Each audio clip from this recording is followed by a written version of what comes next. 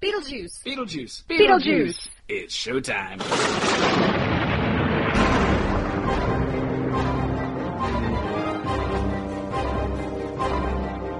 Welcome to the Beetlejuice Minute, where we discuss Tim Burton's Beetlejuice minute by minute. I'm your host, Julianne Fay, actress and owner of CinemaBliss.com, and my co-host today is Barry Rathman. I am not an actress. I am more involved in the sound part of making movies. Happy Tuesday, everybody. Today we're looking at minute number 68. This is when the football players finally realize they're in the afterlife. Oh, they're so smart. Then Lydia seeks out the Maitlands in the attic, only to find Beetlejuice instead. Now, he tells her the Maitlands are deceased, even though she already knows that. And when she asks if he's a ghost too, he answers with his most iconic line. I'm going to let Barry say this one. I'm the ghost with the most, babe. And that starts, or ends, oh, wait, nope, he also eats a cockroach, which ends minute 68. And we can start today's podcast with the gentleman playing with all of his Beetlejuice slash casting toys. I'm playing with different old casted Kenner toys. Exactly. Mr. Chris Taylor. Hi. I was setting him up for a picture. I didn't want y'all to think I was like, I'm going to ignore y'all altogether and play with my toys. Well, I recognize one of them because it's my profile picture.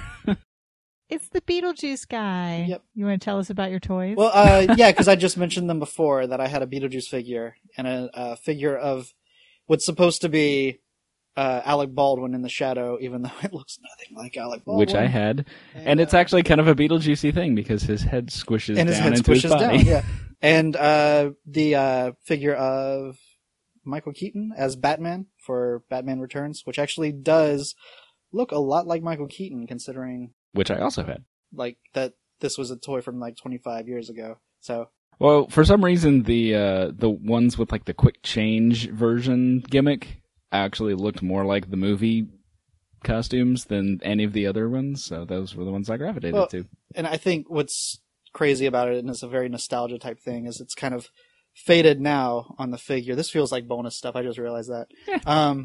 Is that he has this, it's faded now, but he had this design on his shirt, and you can actually get that design on a shirt, like a retro shirt. And I immediately, whenever I looked for it online and I saw it, I was immediately oh, that's the Batman Returns Bruce Wayne figure. I must have that shirt. I still don't have it, but I have it on my wish list Nice. of things I need to get. Yeah. Cool. Yep. A nerd. Well, something that this minute is at least scripted, but is not in the movie, piggybacking on the whole color thing. Lydia actually Xeroxes a copy of her suicide note, which you actually can see. She comes in with a Xeroxed copy, but in the script, it lists, or it has her slowly making a copy with the green of the light falling eerily on her face. Ooh. Tying into all your color theories. And interestingly, I did have a color theory for this minute that ties in, but it's different.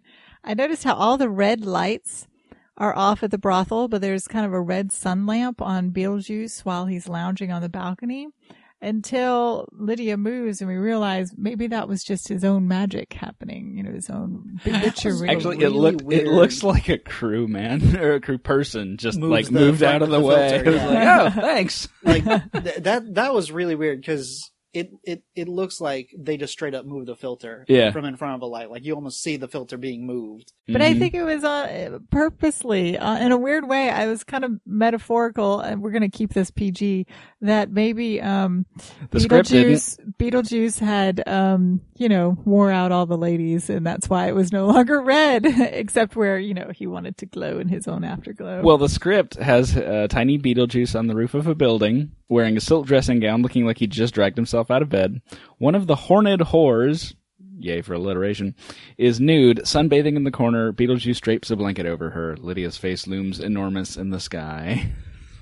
Nice. Yes, we did mention that this was was it a hard R, the original script, or no? The script was pretty R. The script was pretty R, yeah. The script also does not have the line. The ghost with the most? It is not the ghost there. With the most? Nope.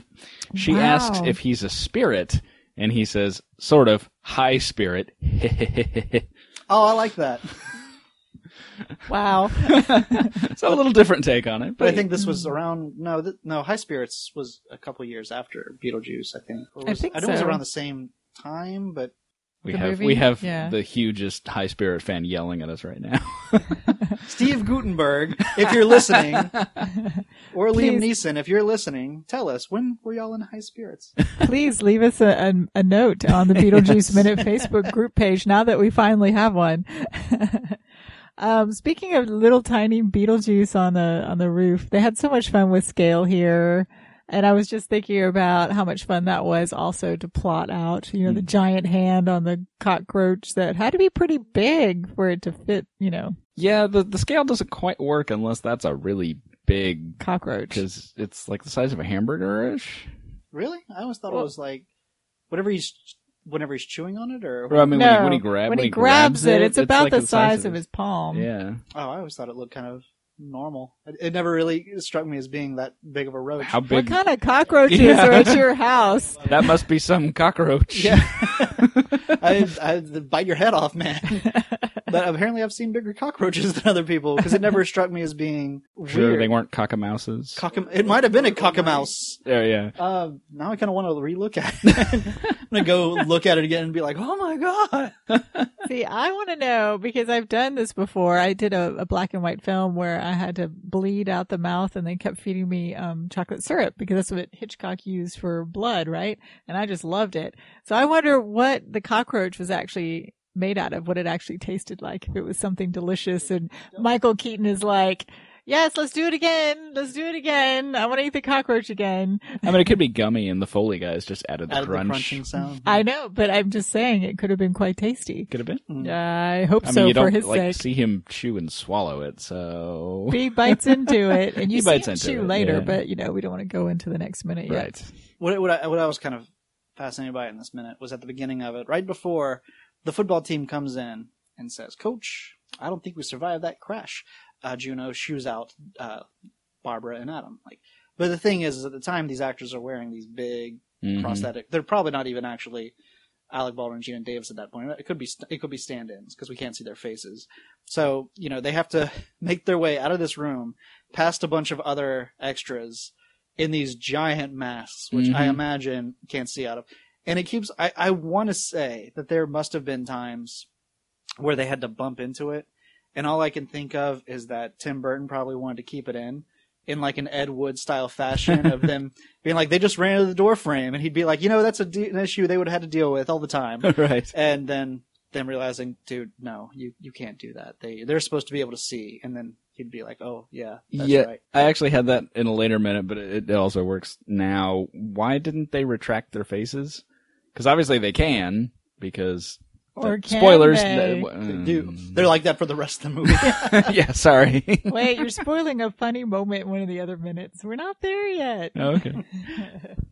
But I don't know. I think maybe they didn't want to try to figure it out again. Well, because they already got kind of Juno's approval of being like, all right, that works. Go with that. What if they went back to their normal phases and then had to remember, okay, what did we do earlier when we were in Juno's office? And they couldn't remember. Well, you had the hair tuft, and then I you had was your a bird, eyeballs. Of course, and... you were a bird.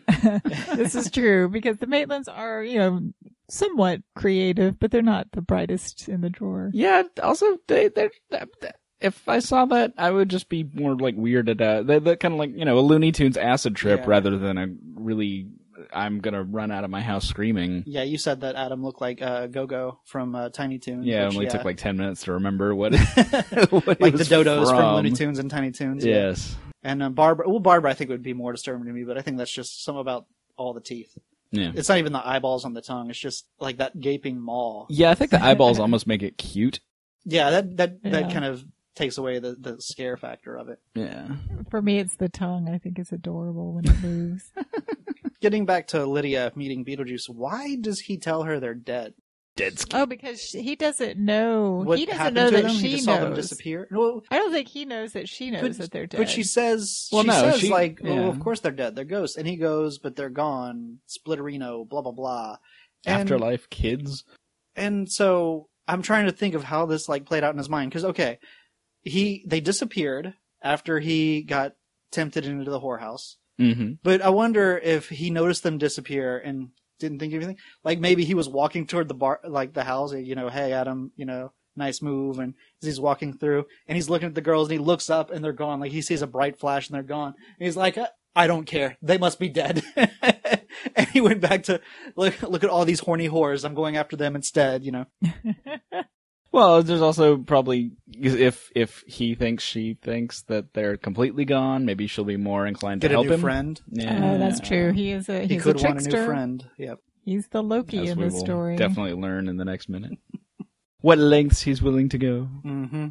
And on that note, tune in tomorrow to find out what lengths he's willing to go. Bye, everybody. Until next time, save us some popcorn and we'll see you soon at the Beetlejuice Minute.